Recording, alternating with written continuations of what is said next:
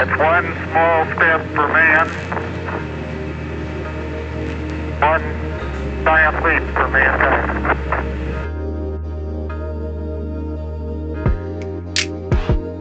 Hey, my brothers and sisters. In this segment, what I like to tackle are the concepts of living wage and fair share, as in pay your fair share. We're going to start off with the living wage.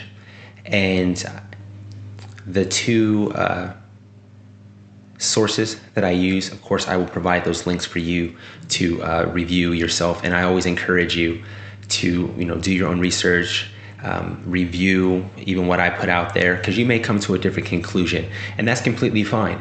It's all about discussing these ideas respectfully, right?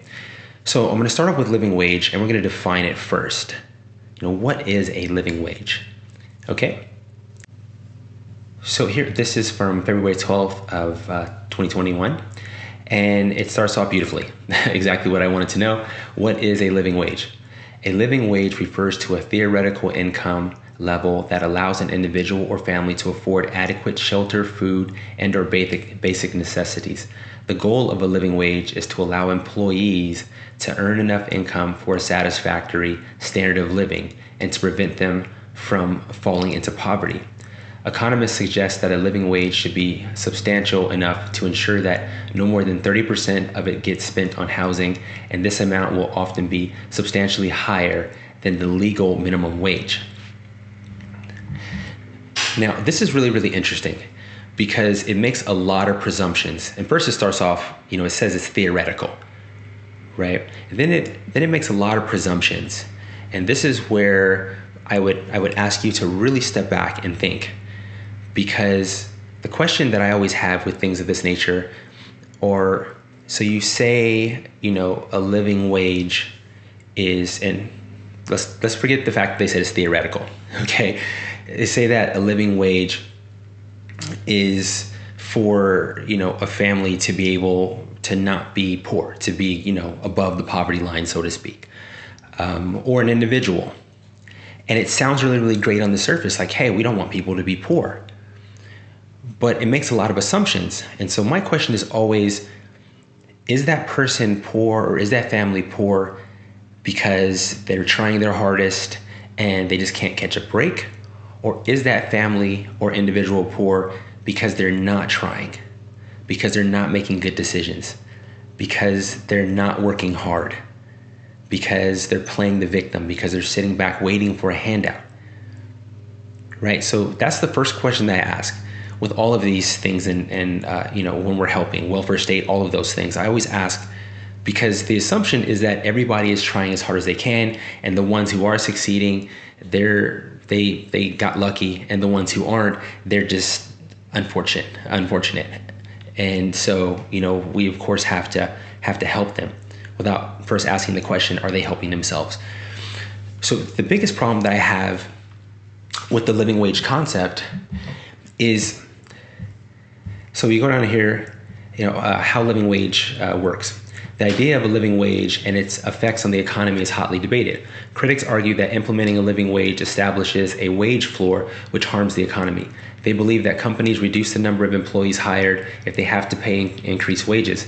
This creates higher unemployment, resulting in a deadweight loss, as people who would work for less than a living wage no longer get offered employment.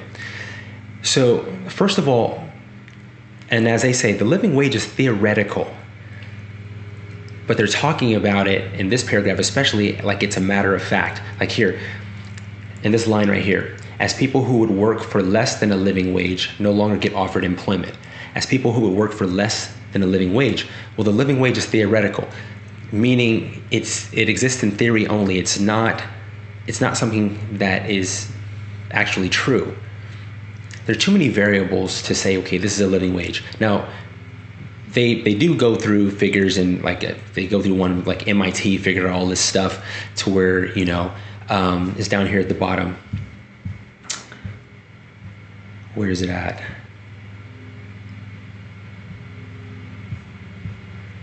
I thought that it was pretty cool because I at least I like data. At least someone's trying to apply math right here. According to researchers at MIT, the living wage in the United States was $16.54 per hour, or $68,808 per year in 2019, before taxes for a family of four, i.e. 2 working adults, 2 children, up from $16.14 in 2018. Of course, the living wage will vary by family size and the cost of living in a particular city or location. So once again, this is throwing out a lot of presumptions, and there's a lot of gaps here, right? If the family of 4, 2 working adults, are bringing in 68,000, let's just call it 68, and let's say that they're each bringing in half that, the question still becomes, whatever job they have that's making them, that $34,000 a year, is that due to their own choices? Did they actually go get an education and acquire a skill that they can then leverage for more money? Or were they somehow hindered, even though they were trying their hardest, and therefore need a boost or a bump? So they never addressed that, right? It's like you're trying to make it this humanitarian thing, like, oh, we don't want people to be below the poverty line. But you're taking out individual choice. You're taking out the individual freedom. And you're artificially saying, here's what a living wage is, here's what everybody should be paid. Right? It's just like having that basic income that they're talking about today. That is artificially, saying here's what you need to survive, and everybody else is just going to have to accommodate it. And it's a very socialist strategy. And I personally think that it does more harm than good, because it's not a free market. In a free market, you would then gain a skill and then leverage that skill for a wage. And then you, as an employee or potential employee, would negotiate with the employer that wage, and the agreement would be between you two. To institute a living wage or basic income or anything to that minimum wage, all of those things, you hinder the free market, and you as a third party come in and say, no, you as an employer have to pay this, and you as an employee have to take this or higher. And that's not what this country is about, right? So my 2 biggest issues, one, the question, are these people, or is this an individual, as I said before, are they poor or making less than what they consider a living wage, which is theoretical? Are they in that state because they're trying their hardest and they're being hindered by outside forces? Or is it based on their own, they have the same opportunities as everyone else, but their choices are taking them down a route where they're not going to have as much income, and they're not going to be as prosperous due to their own making? In which case, that's on them, right? That's on them. We all have this, that's the Americans, the American way. We all start and have the opportunity to pursue our happiness. It's not guaranteed, but you have the opportunity to pursue it. Now, if they can show that they're being held back by some outside force, and that force is holding them back based on any number of factors, religion, gender, ethnicity, then of course that is not America either. That is unconstitutional, and we need to address that. But I believe instituting a living wage is going to cause more harm than good, because employers are not just going to eat. They're not going to eat that loss. They're either going to go automation, or they're going to outsource, or they're going to let people go. They're not just going to eat that, or whatever products that they produce, they're going to raise the prices on those, and then they're going to pass that off to the consumer. That's business. So I find that interesting. So the whole concept, personally, this is just me personally, the whole concept of living wage is absolutely ridiculous. It's a socialist, it's a communist strategy, and it's going to cause more harm than good 100% of the time. We need to just allow it to be a free market. It's a free market, free market and a meritocracy. Those two together will be self-correcting, and it won't matter who you are and what you look like. If you have a skill and you can leverage it, you're going to succeed. And that's going to come down to your individual decision making and your individual accountability and responsibility and basically gumption, right? So the next one is going to be fair share. So I found this one here. This one's pretty cool. Because I was wondering, because there's a lot of talk about how, this percentage of our population pays this much. So I thought this was really cool. And this is from May 5th of 2021. So this is a very recent article.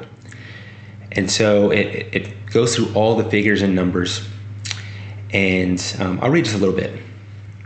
As with any statement of this nature, there are some qualifiers and distinctions to be made. First of all, these numbers refer to federal income taxes, not all income taxes and withholdings. Most workers, not all income taxes and withholdings. Most workers have money withheld from each paycheck as mandatory contributions to the Social Security and Medicare trust funds, which are also socialist policies, by the way. If you're self-employed, you pay 15.3% of your gross earnings in so-called payroll taxes. I'm self-employed, I know about this. If you're employed by someone else, you pay 7.65%, and your employer pays the same amount. And this is from the Social Security Administration. Many workers are also subject to state and local income taxes, property taxes, and sales taxes. You guys know all this. That said, why don't 49% of Americans owe any federal income tax on April 15th? There are two main reasons: income level and tax benefits. The tax system in the United States is designed to be progressive. I'm going to come back to that progressive, meaning that higher incomes are asked to pay a larger percentage in taxes. If your income level is relatively low, standard deductions and exemptions can quickly lower your tax burden to zero. Now, one thing that I want to address when we're talking about fair share, right? You look up the word fair, right? Equal, equality, equity. That's a really big word today. It's equity, right? We're talking about fair share. The progressive tax strategy in and of itself is not fair, right? It's very classes. It's classes. So, which is a Marxist strategy. It's going to separate you out by class, and it's going to make it adversarial as you burden one group over another. Right? So you have that classism right there. I'll read it again. Progressive, meaning that higher incomes are asked to pay larger percentages of taxes. So when you say fair share, we already know that we're in this progressive tax strategy that is going to burden people who have more over people who have less. So that in and of itself is not fair, right? Fair would be, let's say that it's 5% income tax on everybody. You earn an income, I don't care if it's $100 a year, you're gonna pay 5% of that. That would be fair. We know this. Progressive is not fair. As you can see, if you have more, you have to pay more, which means that if you have less, you don't have to pay as much, and in some cases, you don't have to pay at all. That is not fair. And when they apply fair share, it's usually today to villainize people who have more, who are already paying more. And so they insinuate that they need to pay even more than what they're paying. And they try to say, well, this people, they paid zero in taxes into this. And they do all this nice little jargon to make something seem a certain way, assuming that nobody's going to research what they're saying, that they're just going to take what they're saying on face value, which happens a lot. So they bank on people's ignorance, and they bank on the fact that people aren't going to research. But in and of itself, progressive tax strategy, we know this, it takes more from people who have more. That is not fair at all. And so I want you to read this because it really does break it down nicely. It tries to, though, what I find interesting is that it seems like in the beginning that it's saying that, well, that's not really true. You don't really have that small percentage paying that much of everything. And then in the beginning, then when it gets down to the bottom, it says, well, yeah, a small percentage actually does pay for everything, but what they're paying for is really like the elderly on Social Security and then children. And so they know the numbers, they know that the data isn't going to support what they're saying. So then they go into trying to hit your heartstrings. Like, yeah, but we're taking care of the elderly and we're taking care of children and the downtrodden, right? Always under this guise of humanitarianism. But it's not fair. And that's the point I'm making now, is that you're saying, fair share. It's not fair share. You start off saying that, by the end, you're saying, yes, it actually isn't equal. It actually isn't fair share, but they should want to do it because we're taking care of the elderly and of children. Same thing with the living wage. It's a theoretical concept that, of course, is going to stress the economy. It goes in direct contradiction to free market. But hey, we want to keep people above the poverty line. You know what else keeps people above the poverty line? Free market, meritocracy, and opportunity. And if a person wants to be above the poverty line, they can be above the poverty line. If they don't, they won't be. And that's it. And in that scenario, we'd really be able to tell which people actually needed help and which people are actually just sitting back waiting for a handout. Also, within a free market and a meritocracy, you incentivize people to get above the poverty line. You incentivize them to be better. You incentivize them to work harder. Whereas with the living wage concept and fair share and welfare act and all of those things, even the stimulus checks that we got going now, you're incentivizing people not to work, not to be prosperous. You're incentivizing them to sit back and wait for another handout from the government. And in order for the government to do this, they actually have to take money from the citizens. So imagine Robin Hood robbing from the poor to give it back to the poor, but giving them back less because they had expenses. So I just want to leave you with this. Of course, I encourage you to read through this, and you may come away with a different conclusion. But income tax in and of itself is theft. It just is. They're taking your property by force and reallocating it without your say-so. And I've said this before, and somebody say, well, you have your vote. No, I shouldn't have to vote to determine how my money is spent after it's forcibly taken from me. The thing is that it shouldn't be forcibly taken from me. It's my property. And to do that makes me a serf. It makes me a slave. So that's where I'm starting from already. But then when you throw in living wage, where once again, you're just going to end up incentivizing people not to work hard. You're going to burden the employers and the companies, and they're going to have to figure out a way to prosper. And that's going to have backlash, and it's going to trickle down. And then with the fair share, it actually isn't fair. And once again, that progressive structure incentivizes people not to work hard. Because if you get above a certain line, they're going to take more money from you. Where's the incentive to ever get above that line? You just stay down here where you get more benefits. Or you go way down here and you don't have to pay anything. And the government's actually paying you. People are going to do what you incentivize them to do, generally speaking. That's just human nature. It doesn't matter how humanitarian you think you are. It doesn't matter how moral you think you are. The truth is in the mathematics and it's in history. They both back up what I'm saying. And if you're not acknowledging truth, then you are not a moral person. You're just trying to feel good in the moment, but you're actually going to cause more damage moving forward. So, living wage, even in theory, is a ridiculous socialist concept that is anti-American, anti-Constitution, and it's going to cause nothing but destruction and incentivize people not to produce. And then fair share does the same thing. It takes from the producers and the people who have made good decisions and basically gives everybody who's not an out. You don't have to be poor in this country. You just don't have to be poor. And if you are poor, most likely it's because of your own decisions and your own choices. And I know there's exceptions here or there, and I'm sure people are going to watch this and then try to provide me with an exception. You're going to provide me with one exception or two out of 350 million people. Okay. That does not debunk what I'm saying. It's human nature.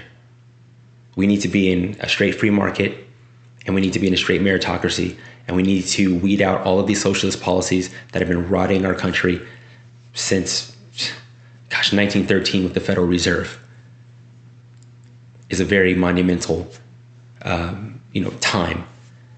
So, no on living wage, and no on the progressive tax structure, because it is not paying fair share at all. So, no on fair share, no on living wage. But let me know what you think about it, okay? And as always, if we're moving in the darkness, all we need to do is turn on the light. You guys take care.